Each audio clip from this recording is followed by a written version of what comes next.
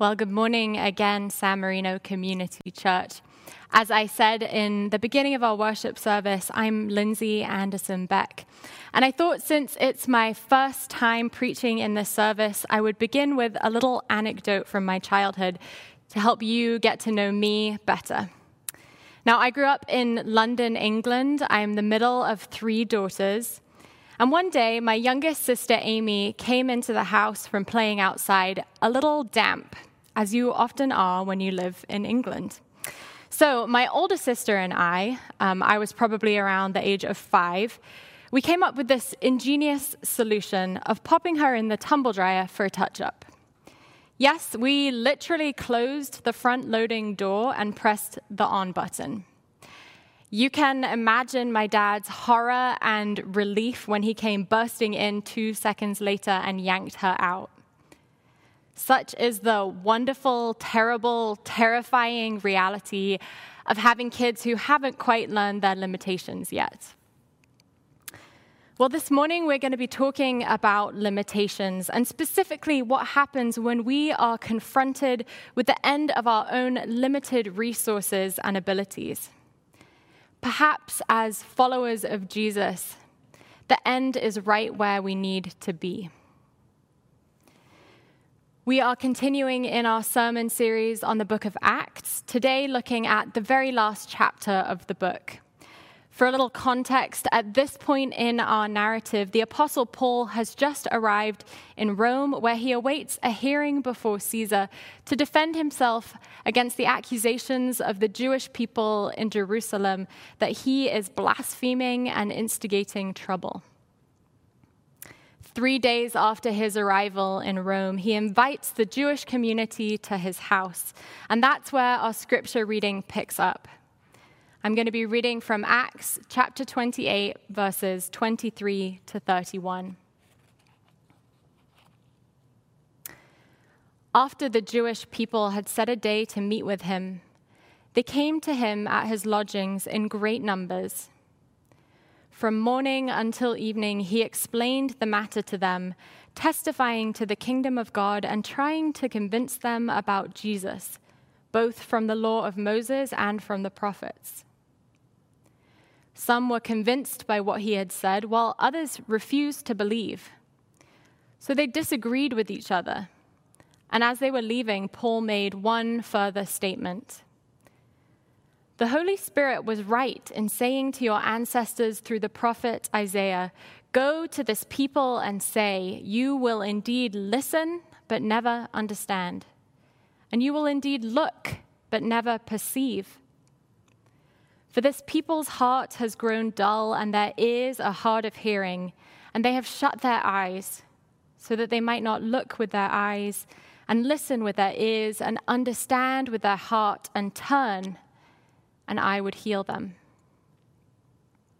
Let it be known to you then that this salvation of God has been sent to the Gentiles. They will listen." He lived there 2 whole years at his own expense and welcomed all who came to him, proclaiming the kingdom of God and teaching about the Lord Jesus Christ with all boldness and without hindrance. This is the word of the Lord. Thanks be to God. Friends, will you pray with me? God, we come to your word this morning, hungry for a word of comfort. I pray as we unpack this scripture that you would open our ears, open our eyes, open our hearts, open our minds to receive what you have for us from the Holy Spirit. We pray these things in your name, Jesus. Amen. In the passage we just read, Paul preaches to the Jewish people gathered at his house from morning until night. He explains about the kingdom of God, this peaceful and just reality that Jesus witnessed to, where the lowly are lifted up and the proud are humbled. And he shows how Jesus is the fulfillment of the Old Testament scriptures, their long-awaited Savior, come to free them from their oppression. The text tells us that there are some who believe and some who are unconvinced. And this seems like par for the course for Paul's crowds. But this time, Paul isn't content to let them go without one further remark. Quoting from Isaiah, he says, "You will indeed listen, but never understand, and you will indeed look, but never perceive. For this people's heart has grown dull, and their ears are hard of hearing. And they have shut their eyes so that they might not look with their eyes and listen with their ears and understand with their heart and turn, and I would heal them." This sounds like a pretty harsh indictment, which it is if we don't recall that Paul is also speaking about his own past. He used to be one of the ones whose heart had grown dull, one of the skeptics.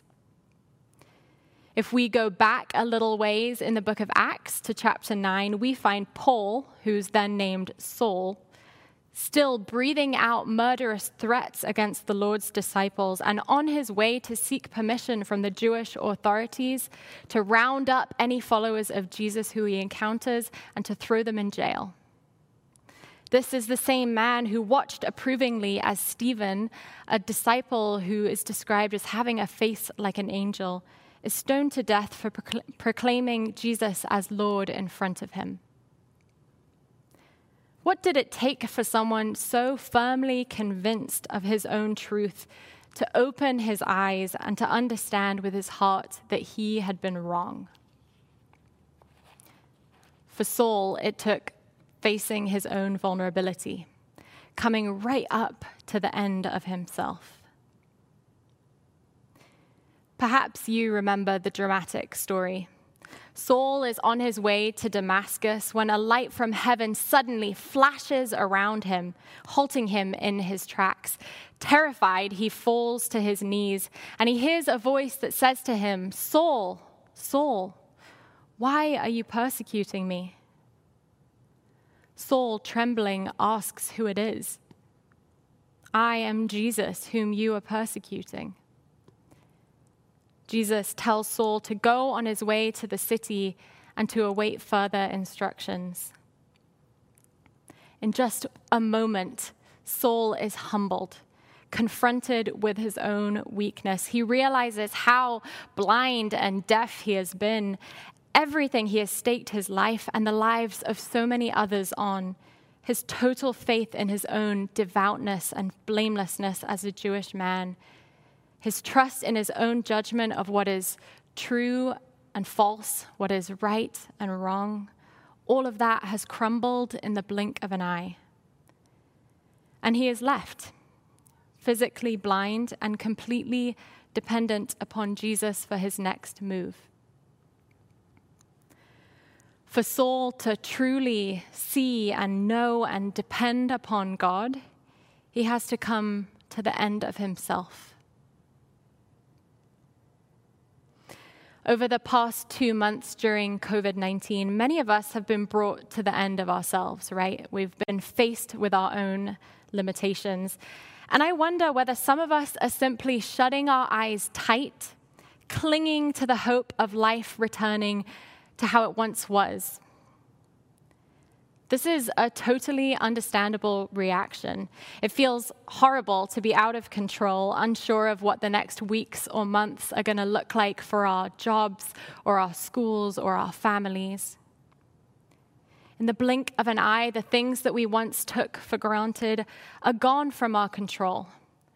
Our ability to decide where we go, who we spend time with, how many packs of toilet paper we can buy, how we accessorize our outfits. Everyone has to wear the same face masks, right?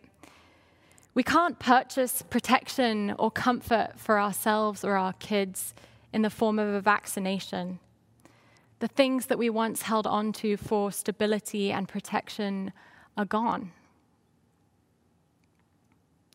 We've been brought suddenly and unwillingly to the end of ourselves, face to face with our vulnerability. But what if this is actually a wake-up call, a reorientation to a truer reality? I have attended a few Al-Anon meetings. I took a class in seminary that assigned us to go, and it was one of the great privileges of my seminary studies. I know several people who regularly attend Al-Anon, Alcoholics Anonymous, and Narcotics Anonymous meetings. And the thing that is so incredibly powerful about these addiction fellowships is that they are you put your worst foot forward kind of community. The description on the Alcoholics Anonymous website goes like this: "We are an international fellowship of men and women who have had a drinking problem. Membership is open to anyone who wants to do something about his or her drinking problem. The first step in the 12-step program is to admit powerlessness. Admit that you have come to the end of your own resources. The power in these programs is a constant awareness, honesty, and humility about our own vulnerability. An admission that we need something. We need someone greater than ourselves to depend on." Friends, this is the reality for all of us at all times. God is God, and we are human. But we forget. We humans, especially those of us who are privileged, used to putting our best foot forward with resources like a roof over our heads, or air conditioning, or a bank account, or a college degree, or maybe even white skin. We can insulate ourselves from some of the pain of this world. We can be lulled into a false sense of independence and control. But the reality is, we are always dependent on God. God is creator. We are the created ones. So what if this COVID-19 time could be an invitation, an opportunity to recognize and choose dependence upon God? What if, rather than screwing our eyes shut tight until all this is over, or clinging to the hope that things will return to how they once were, what if we chose to cling to God instead? I believe we have 1 million opportunities a day to open our eyes and our ears, to understand with our hearts, and to turn and be healed, as our passage says. In youth group tonight, the youth will be digging into the spiritual practice of lament, which we're defining as simply being honest with God about our feelings. There's so much lament, especially in the book of Psalms in our scriptures. And this simple practice is just one way, I would say one of the most important ways, that we can look with our eyes at the reality of the brokenness in the world and within ourselves. In lament, we acknowledge our limitations and our weaknesses, and we turn towards God. One of the primary examples in my own life of a person totally dependent upon God is my grandma. She's widowed and lives alone in Bath, England, at the age of 95. She doesn't drive, and she's currently stuck in her home 24/7. She can't even go outside to her garden. I FaceTime with her once a week during this season, and she has been one of the most joyful, hopeful, encouraging, and optimistic people to speak with. She's always reminding me of how many people have been healed from this virus. And when I ask her whether she's lonely right now, she's willing to admit that it's hard, but very genuinely, she always says, "I'm not alone. God is always with me.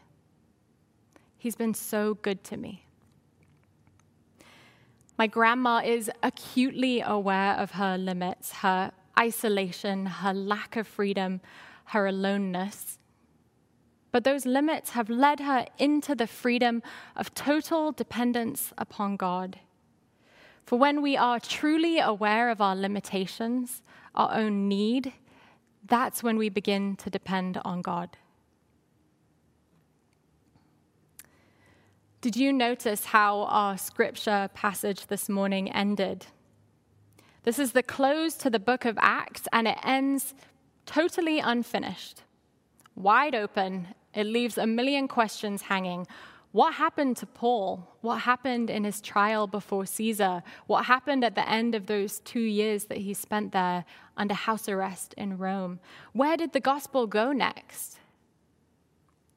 As much as we are hankering for a nice conclusion here, Luke, the author of Acts, does not seem very interested in wrapping up the epic adventures of the Apostle Paul in a tidy bow. In fact, what he's doing here is quite intentional.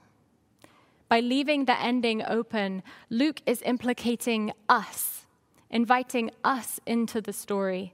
For Luke here, the end of Acts is where we come in. This story is not over. How will you respond? What are you going to do about it? What difference will the person of Jesus make in your life? He asks. The end is the beginning.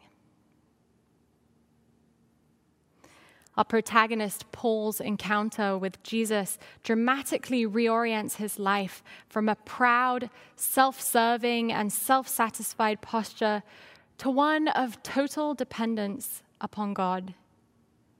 This is the same man who writes in his letter to the church at Corinth, "I will boast all the more gladly of my weaknesses, so that the power of Christ may dwell in me.